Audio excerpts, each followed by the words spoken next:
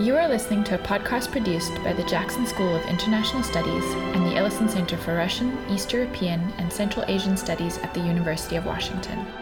This and other podcasts can be found on iTunes and SoundCloud. For more information, visit us at jsis.washington.edu/Ellison Center.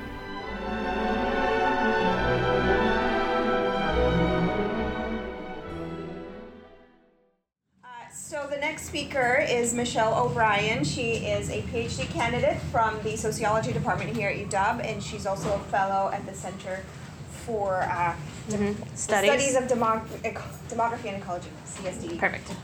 And she will talk about Russia. So take it away, Michelle. Okay, thanks so much for having me. I hope that you've had a really fun and exciting day so far. I will go through and talk a little bit about the rise of neo-nationalists in Russia.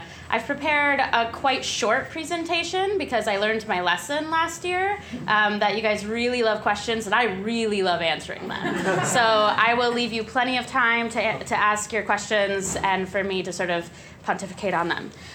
So I'm talking today about the rise of neo-nationalists in Russia, and I want to give you sort of a backdrop. I'm going to describe some of the different manifestations of neo-nationalism in Russia and what that means. And then we'll talk a little bit about the implications, both the sort of implications on the ground with physical security as well as some geopolitical implications of the kind of neo-nationalism that is popular and widespread in Russia today. So let's take a look at the setting. This big orange thing here is Russia. To the west, Moscow here with the star, that's the capital city. And then you've got Eastern Europe, North Caucasus, and Central Asia. And I won't be talking about these countries today, but I will be talking about migrants to Russia from those countries. When we think about Russia today, we think about this sort of grandiose, the architecture in Russia, the culture in Russia, sort of strong leader in Putin, and the Soviet legacy. But there's also a different kind of legacy in Russia, and that's this tension between East and West. And so this picture I took in Moscow in a park called Friendship Park.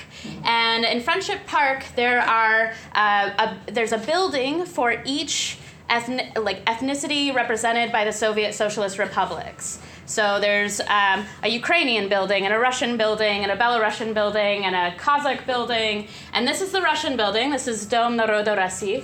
And it's this sort of grand building. In the middle ground here is Lenin, who's sort of looking out benevolently. And then in the foreground here are Western cartoon characters that you can pay someone to take your picture with. And so you have like Minnie and Mickey Mouse, the Ninja Turtles, and Shrek. And there's this picture I loved because you have this really, really clear visual symbol of the sort of tension between East and West, this tension between the legacy of the Russian Empire and of the Soviet Union, and then the sort of new consumerism of the West and Western culture. So let's rewind to 1991. The Soviet Union collapses, and there's a big shift in population in Russia. This map shows the concentration of ethnic Russian people in the newly independent states just a couple of years after the Soviet Union collapses. The red are the concentration of ethnic Russians. Of note, here, Crimea. This island here is Crimea. Up to the north here are the Baltics, those three countries, Estonia, Latvia, Lithuania. There's some red concentration in there. This is eastern Ukraine with a little bit of red. And then Kazakhstan and northern Kazakhstan. I won't talk about that today in my presentation, but I'm happy to talk about what Kazakhstan and the government of Kazakhstan did to sort of alleviate some of the pressure that they had from ethnic Russians up there. So the first migration movement to Russia after the collapse of the Soviet Union were these ethnic Russians repatriating.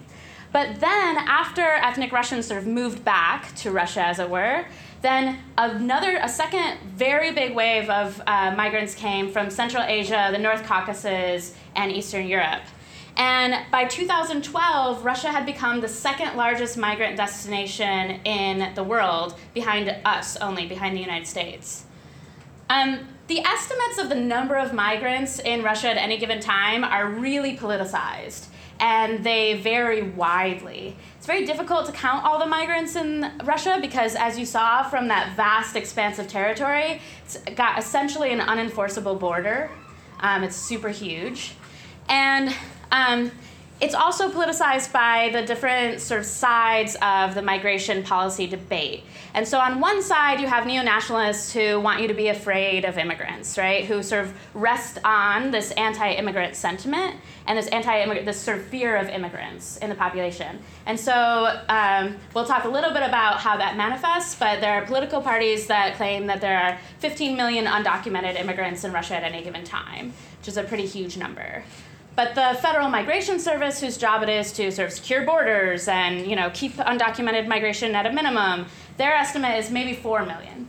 Okay, so that's the range. That's sort of what we know about how many migrants are probably in Russia at any given time. Somewhere between 4 and 15 million, probably right in the middle. So neo-nationalists, as I said, rest on this sort of anti-immigrant platform. And you heard today about some European neo-nationalists and what they look like today from Steve Pfaff. And I want to go over some of those typical characteristics that these Russian neo-nationalists share, but I'll also expand on it because Russian neo-nationalists care about a lot more than sort of this anti-immigrant nativist sentiment. So yes, they are welfare chauvinists. They want a welfare state or something similar to that benefits the ethnic Russian.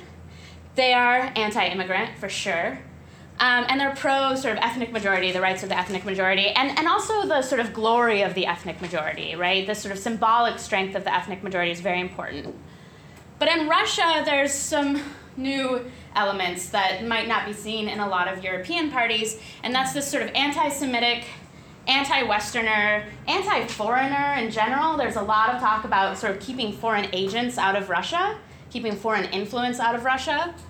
Anti-LGBT, very anti-LGBT, anti-gay rights, and in fact, you may have heard about the Kremlin's passing of the legislation that sort of being gay or claiming that you're gay is propaganda, it's harmful to children, you can be prosecuted. They're also pro-empire, and I'll show you a couple of photos with some symbolism of the Russian Empire that are interesting. So they're sort of pro this like Russian hegemonic power that can conquer everything around it. That is an important sort of geopolitical power as an empire, as sort of like a conquering force. And we saw a lot of this in Ukraine. And also pro-strong leader. So neo-nationalists in Russia have often praised Putin or other strong leaders who they think can lead this sort of strong Russia back to greatness. So here's a photo from a Victory Day parade. Victory Day is the day that World War II ended. The Soviets won that war. So they have a Victory Day parade.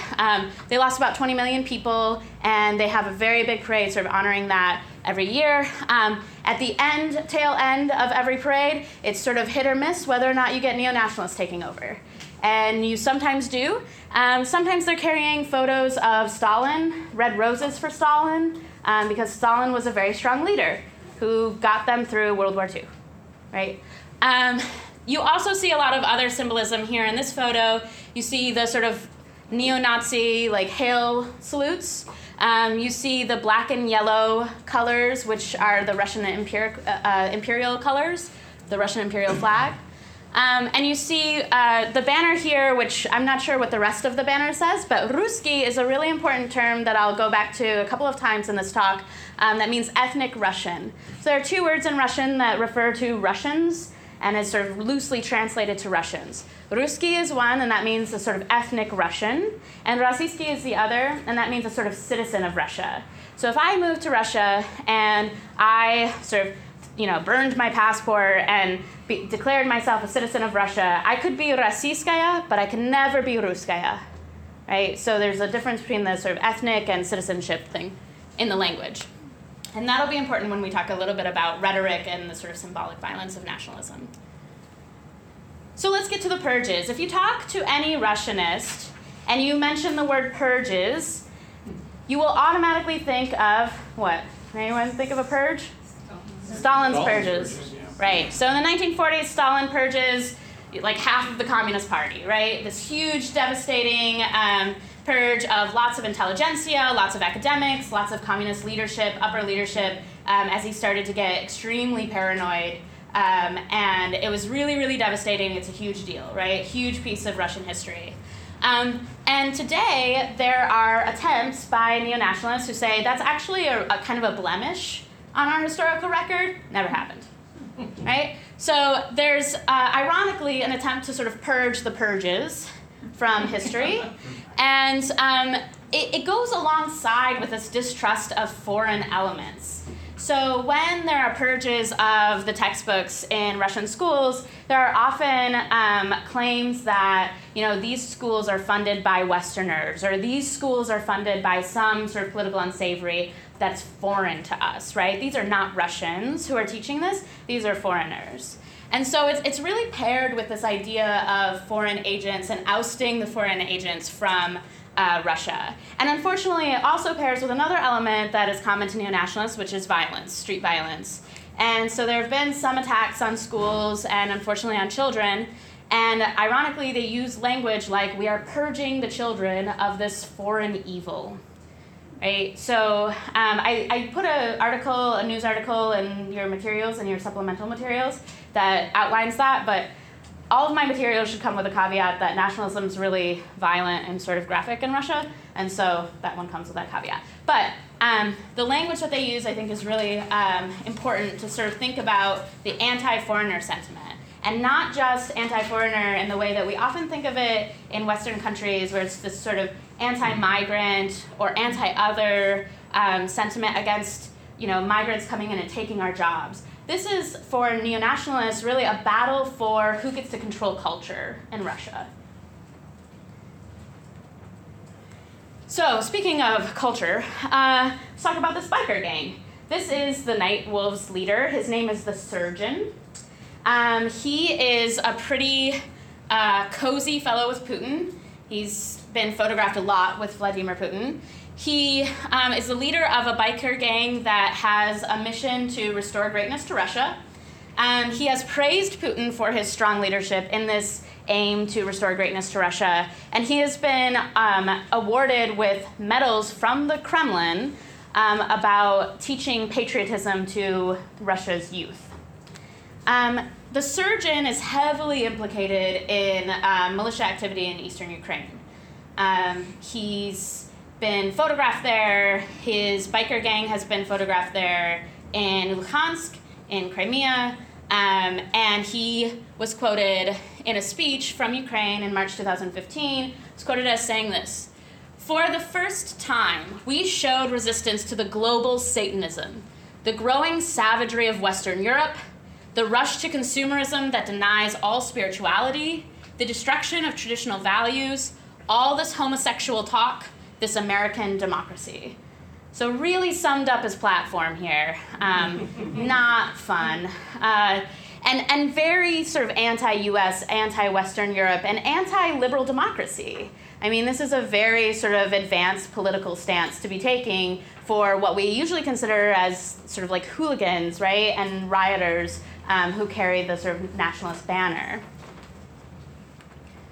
So speaking of hooligans, right? Hooliganism, you'll hear a lot when we're talking about Russian nationalists. So we're sort of moving from thugs to hooligans, right? And so what's the difference? The difference is all in the prosecution of them.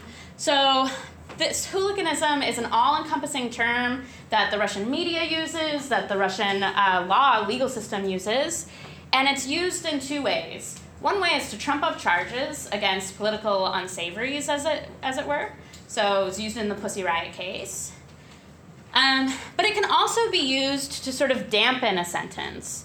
So if you assault someone in the street, but they don't really want to prosecute you for assault because you were probably talking about Putin or sort of hailing the greatness of Russia, then maybe you'll get charged with hooliganism, right? So Russian football fans, soccer fans, are very notorious for hooliganism, which is essentially inciting violence and starting in on street violence. This is a Russian man in a Russia t-shirt kicking an English soccer fan. And there are lots of pictures of him, but this is really clearly shows his Russia t-shirt. It's not a very good kick, but I wanted you to see that he was clearly identifying as a Russian. And so this sort of dichotomy, right? You can have hooliganism be a strategic legal term that allows you to sort of give a sentence or not give a sentence to people who engage in violence or engage in political protests however you want to, right? This is a very strategic term that it's very vague and can be sort of used however they want to. Okay, so getting even closer to the Kremlin, we'll talk about nashi. So nashi in Russian means ours, as in our Russia. This is a Kremlin-sanctioned party. It's a youth group, so it's all young people. And this young lady here is holding a sign. It's a heart, but it's got kind of cropped out. It's a heart, and it says, "Putin loves us all." And these are the Russian colors on ribbons, and they're very passionate. And I've recommended a documentary to you called Putin's Kiss. If you've ever seen it, I saw some nods. You can see the sort of fanaticism, the sort of celebrity status that Putin has for nashi, for members of nashi. And nashi has been implicated in the attacks on journalists who have written anything sort of inflammatory against Putin, anything that can be considered sort of political dissent.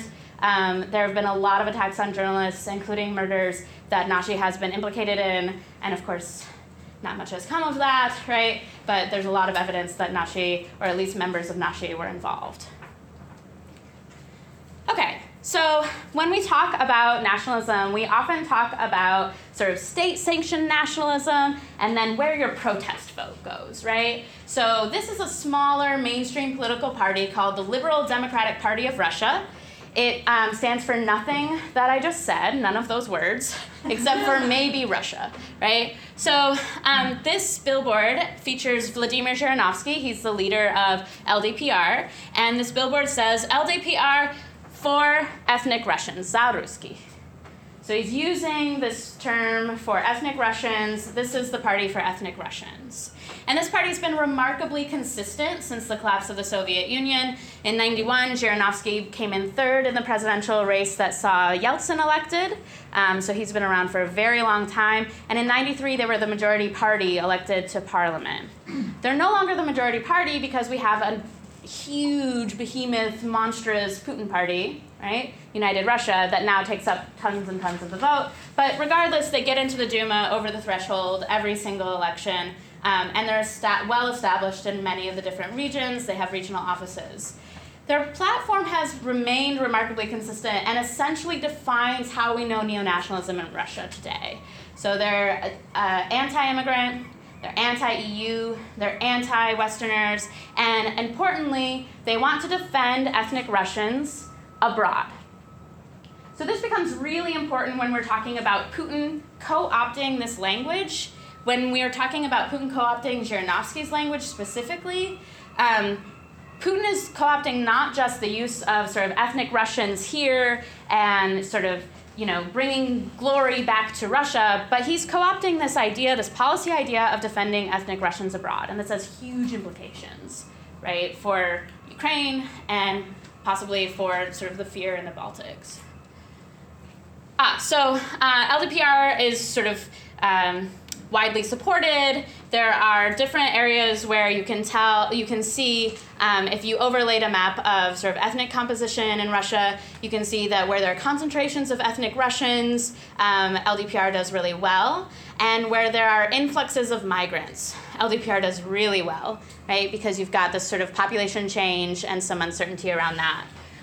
Where it's dark brown, that's where LDPR is doing really well, and where it's yellow, that's where they're not doing very well. And so down here, this is the border with the North Caucasus, right? Lots and lots of persecution of minorities here.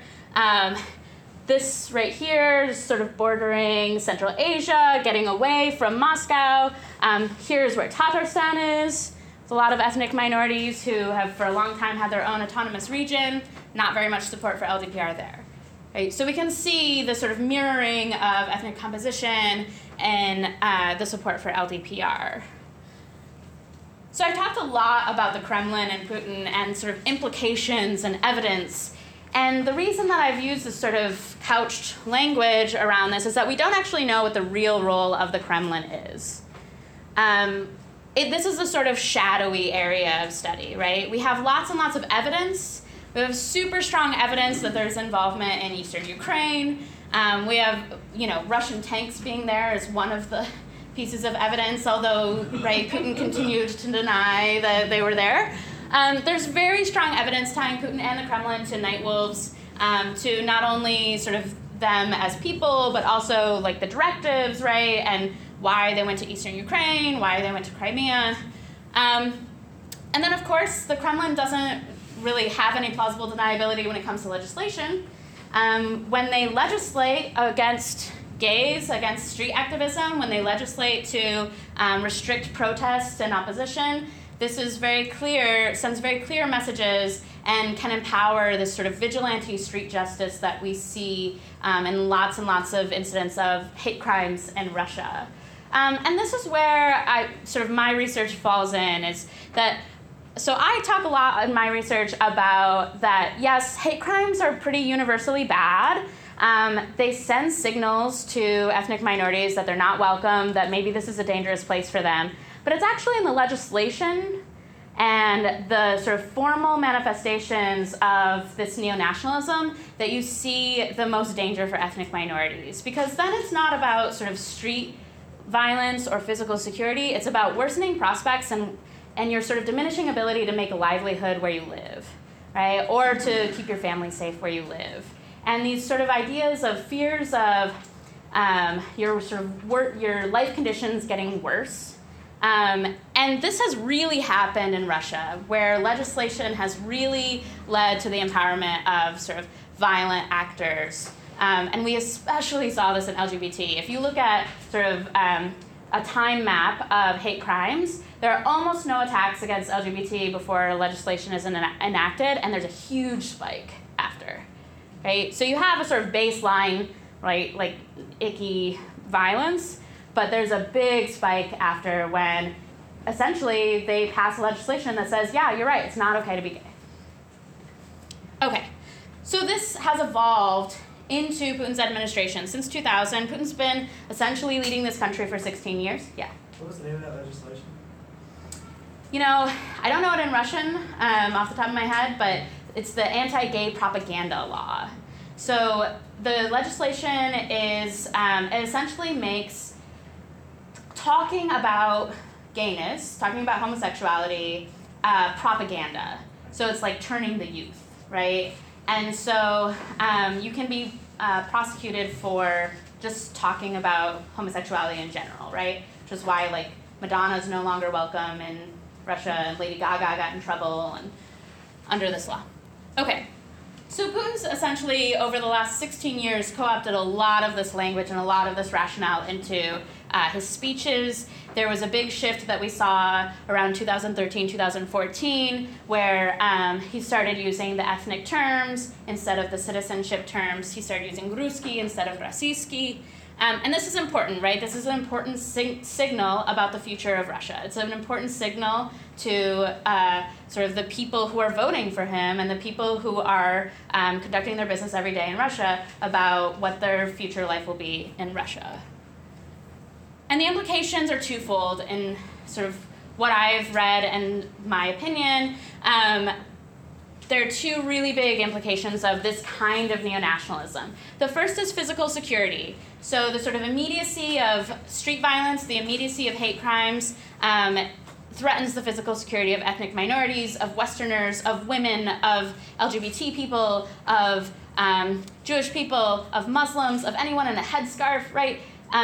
In the streets in Russia is not safe, right? So there's a sort of urgency of this. There's an immediacy of this. And especially, like I said, Russian soccer games are sort of notoriously bad places for dark-skinned people.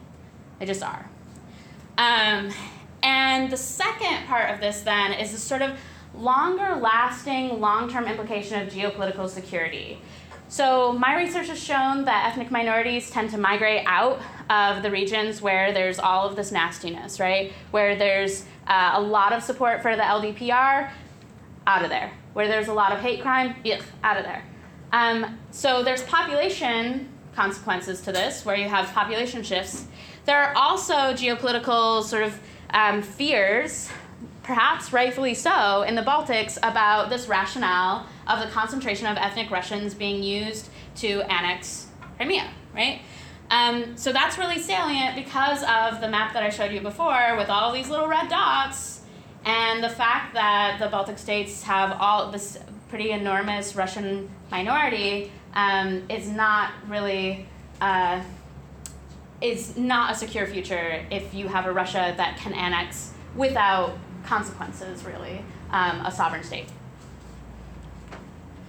So I'll wrap up the sort of formal part of the presentation now, and I'll give you some idea of what the further reading is about that I've given you. And of course, like I said, warning, warning, warning, graphic violence and language, right? These are nationalists. If you watch that video of Trump supporters, you'll have the same warning, right? Sort of graphic language and a little bit of violence. So there's a really good documentary about night wolves in Ukraine and their involvement as a sort of militia on the ground and their sort of plausible deniability with the Kremlin that I would highly recommend. There's also Hunted in Russia, a very disturbing documentary about being gay in Russia today. Putin's Kiss is the Nashi documentary that some of you have seen that shows sort of connection between Nashi and some of these journalist attacks on journalists. And if you have not read some of Masha Gessen's work, she's a journalist from Russia who's done a lot of reporting about Putin, the kleptocracy, the sort of corruption around the Kremlin, and finds herself to be in danger in Russia most of the time. And she is a contributor now regularly at The New Yorker. I would highly recommend that you delve into this if that's of interest to you. You can also reach out to me. I'm highly contactable on the internet. I'm happy to talk with you more about this, and I'll take any of your questions.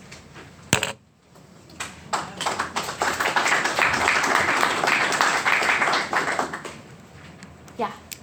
So I guess there's been a lot in the news over the last few years about Russia, especially under Putin, how annexation of Crimea, possibly Russia trying to annex further locations throughout Europe. Do you think there is any kind of validity to the kind of fear of Putin going beyond just Crimea, or do you think Crimea is just kind of a one-off anti-NATO type response, more structural than anything else? Yeah, so let's talk about Crimea. How did I know that this was going to be a question? So Crimea is a special place for Russia, right? So Russia, the Soviet Union gave Crimea to Ukraine in 1953. That's extremely recent when in terms of sort of border changing in the global context. And if you take a look at this map, look at Ukraine's divide. So look at Russian as a native language. This is the proportion. So the darker the yellow in eastern Ukraine there is the higher percentage of the population that speaks Russian as its native language, as the first language. And then look at the election results. So in the red, this is the sort of pro-EU presidential candidate, and Yanukovych is the sort of pro-Russian, sort of what they feared was the Russian puppet candidate, right? So there are a lot of things that happened. It wasn't just the large Russian ethnic minority in Ukraine or Crimea that sort of provoked this annexation, right? And it can never really be that, right? So we see lots and lots of places around the world, and conflict researchers talk about this all the time. It's not just about ethnic fragmentation or having a majority or minority. There has to be sort of repression of something, a political event that happens, right, that sort of triggers a conflict. So in this case, right, you have Euromaidan after you have this sort of conflict between the two fundamentally opposed candidates. And the idea that Putin sort of put forward was, okay, these people aren't really getting their say in elections. Euromaidan is a disaster. There are all these protests in Kiev, right? And we have to go and protect these ethnic Russians from having their culture stamped out. So the fear in the Baltics then was, well, if you're Latvian and if you're part of the sort of Latvian government and you have this large ethnic minority, do you allow the ethnic Russians who are there to have their own schools? Do you allow them to have their own sort of cultural autonomy? And do you do that because you're really interested in sort of multiculturalism, or do you do that because you're afraid that Putin will come in, right? And so I think that the sort of ethnic minority being there on its own, not enough reason for Putin to go in. And I don't think he's that brutish, right? I mean, something that's very dangerous about Putin is he's very strategic, right? Very, very intelligent. He played these cards right? So I don't think that that the Baltics are actually in danger unless there's some sort of like triggering event, right? But even then, I would say the probability is lower because the Baltics were never, so Crimea was always considered for Russians, like in their like vision of the Russian nation, Crimea is part of that. It's a very popular like vacation destination for Russians, right? And so this idea of Crimea was important in a way that I don't think it's important for the Baltic states. I guess that was basically my point, because it seemed like my whole thought is that it's really this ethnic suppression is really just a cover, just like the Nazis with the Sudetenland. It was ethnic German, but still. Oh yeah. And then the main argument I guess people tend to make about Russia annexing Crimea is just like Russia going into Georgia was just expansion of NATO and a fear of NATO continuing to expand. Yeah, I mean, I think it's a little bit more complicated than just a fear of NATO, but I get your point. And absolutely, the ethnic repression line is like 9/10 of the way a falsehood, right? So it's absolutely a rationale to do what Putin wanted to do. I definitely believe that. Yeah. Doesn't it go back further than that? Yeah, because Kiev was the capital of old Rus. Oh yeah, we're going back to like 200. He's going way, way back in time. Yeah, so it gets the relationship between Ukraine and Russia is extremely complicated and long-standing, right? So Kiev was the capital of old Rus in like literally year like 50. Right, so this relationship goes back a long, long time. I think the Crimea, like the actual Crimea memory, because it's, a generation old for most people, is more salient than the sort of like broader historical thing. But I definitely think you're right. Like if this had happened in like, you can't really tell the similar like historical continuity story with Estonia. Right? You can't really tell that same story of like, we're one, we're brethren, and you're a traitor. And actually, okay, my next supplemental slide is from the Night Wolves, and it's this call, right, from the surgeon that basically says there are these 12 hero cities, the same numbers of the apostles of Christ, and one is a traitor, it's Judas, and that's Kiev. Right? So, like, we are all sort of united in this, like, Slavic greatness empire, except Kiev, the traitor, so we have to do something about it. Right? Yeah. So does the Russian Orthodox Church factor into this at all? Because it was when they were in Kiev that they first became Christianized. I'm wondering if the church is influencing the drive into Ukraine? So I don't know if that's connected. So obviously, like, religious symbolism is huge, and the church and the Kremlin are, like, essentially in cahoots, right? They're extremely closely tied in contemporary Russia. In terms of whether or not that, like, dates, like, whether or not that's tied to the Christianization in Kiev, I can't really speak to that. I kind of study contemporary stuff, so, like, yes, there is a historical precedent for that, and I wouldn't be surprised if that's used as like rationale and rhetoric. Totally, yeah. I just had a quick thought about Crimea. So since the original population of Crimea was sent someplace else, right? But if you think about it, about the narrative about Russification, but continuing this, that if you see that area as a place that's right now, the right people need to be in control there. The others, we need to, since they have the right to return, we don't want to make sure that their numbers, that they are able to remove the rightful people, the Russian people from the area. So in essence, it does make sense within that narrative. I think the narrative is really smart, right? I mean, it's a narrative that is rooted in like this idea that in order to make Crimea ours, there are two different ways that we could do this sort of like demographic engineering. One they already did, which was to kick out all the Tatars and then move in all the ethnic Russians, right? And they did that like overnight. It was extremely horrific. If you ever read about the Crimean Tatars and how they were evacuated, right, to Central Asia. They had like 2 hours notice and they had to get all their things, and they thought that they were going to death camps, so a lot of them didn't bring things, and then they died on the trains and stuff. It's very horrific. So there's this sort of like bloody history of Crimea to begin with, and the reason that all those ethnic Russians are there is because they were sent there as part of this sort of demographic engineering that you could do when you were part of the Soviet Union, right, when you were all sort of Soviet socialist republics. And then you become different sovereign states, and the other way to do demographic engineering is to move borders around, which is a lot harder to do than to move people around, but you can find a way if you really want to. So, yeah, definitely. I was thinking whether you have a comment. I was thinking about the language of Russian discourse and rhetoric, and what I noticed when I started really teaching Russian is how intense and often brutal the whole language is, even in the literature, like the life, and it just seems there's a sort of uniqueness to that's a continuity. And I was wondering if you have any thoughts on how that contributes to the activation of violence, like the connection of the violence of language, brutal language, and the violence that's then carried out. That's a really interesting question. I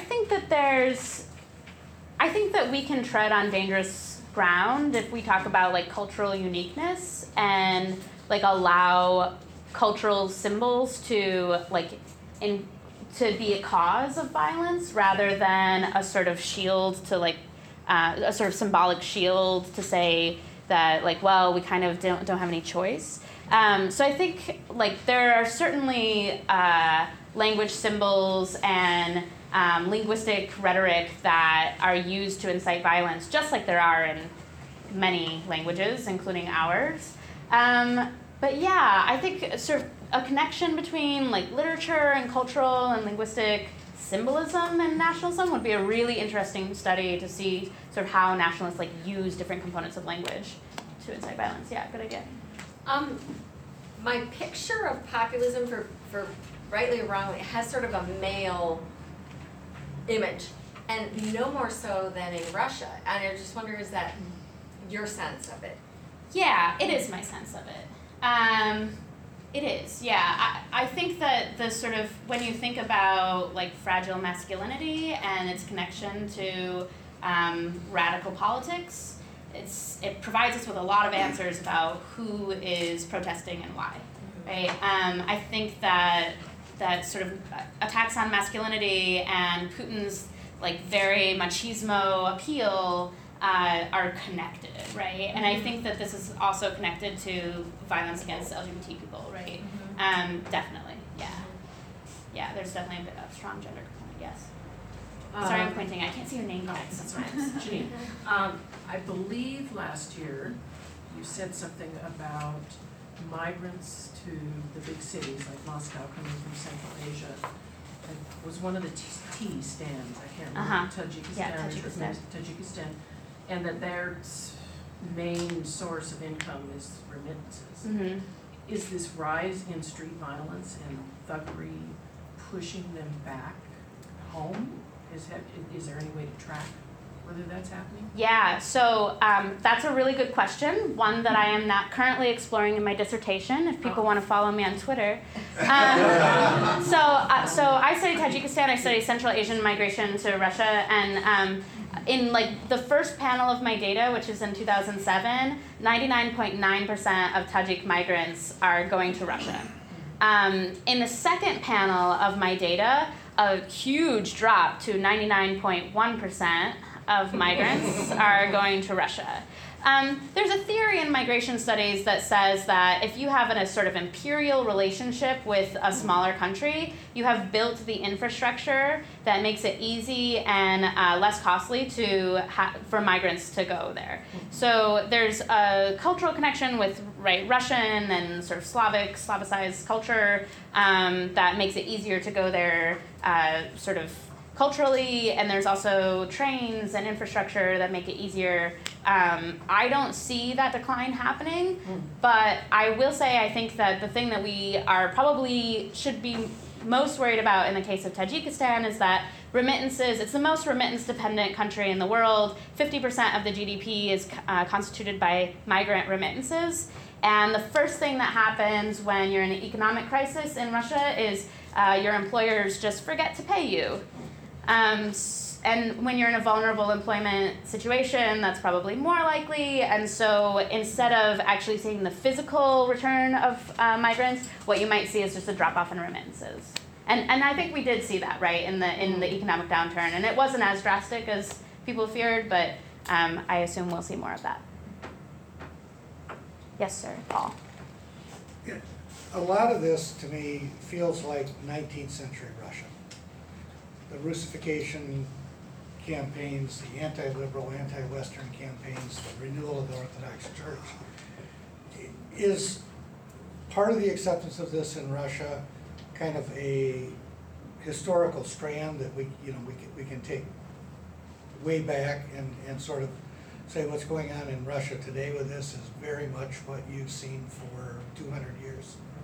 I think that you can see a lot of historical strands, and you can see a sort of continuity there, probably more so in narrative than in reality, but certainly some in reality. I think that one of the things that has allowed for this like strong leader obsession, right, especially for Russian nationalists, is that Russia collapsed, right? So imagine that our economy completely collapses in our way of life after 74 some odd years. When you get a chance to sort of elect a new leader, do you elect someone who appears to be sort of strong? Do you elect someone who appears to be like a sort of liberal democracy type, right? What do? And I think that decision is informed by history, right? That decision is informed by historical precedents for like strong leadership and having an empire. And I think that it's not only the history of having a strong empire, but it's losing that, right? The sort of threat of losing that, and the threat of losing like your ability to live at all in Russia, right? The sort of collapse. So I think that probably having it doesn't have as much to do with it as having a strong country and then losing it. Loss of identity. Yeah, I think loss of identity, but also loss of like material comfort, right? I mean, there was a big there's a lot of uncertainty, a lot of fear, increased mortality during that time, increased alcoholism, disease, right? Very chaotic time, and so you can kind of understand this like resort to a strong sort of like unifying leader in that case. Let's do someone who hasn't talked before. Yeah. Do you see a rise in people wanting to go back to a communistic society since the USSR was seen as stronger than after the collapse?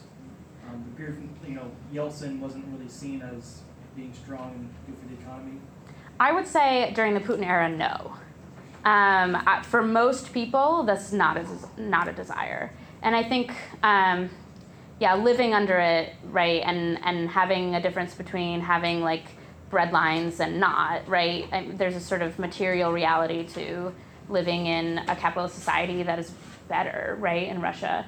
I think that under Yeltsin, that's probably not as true, but under Putin now, I mean, there's a reason why he has like 70% favorability in the polls, and it's because there's been economic prosperity for the most part overall in Russia, and that really influences people's ideas about politics and political systems. Yeah. I will say in Russia, they don't want to go back to the Soviet Union, but in Central Asia, lots of people want to go back. Lots of people do. Much more prosperous under Soviet Union. Yeah. Maybe we have 1 minute, so like a half question or like a compliment or just joking.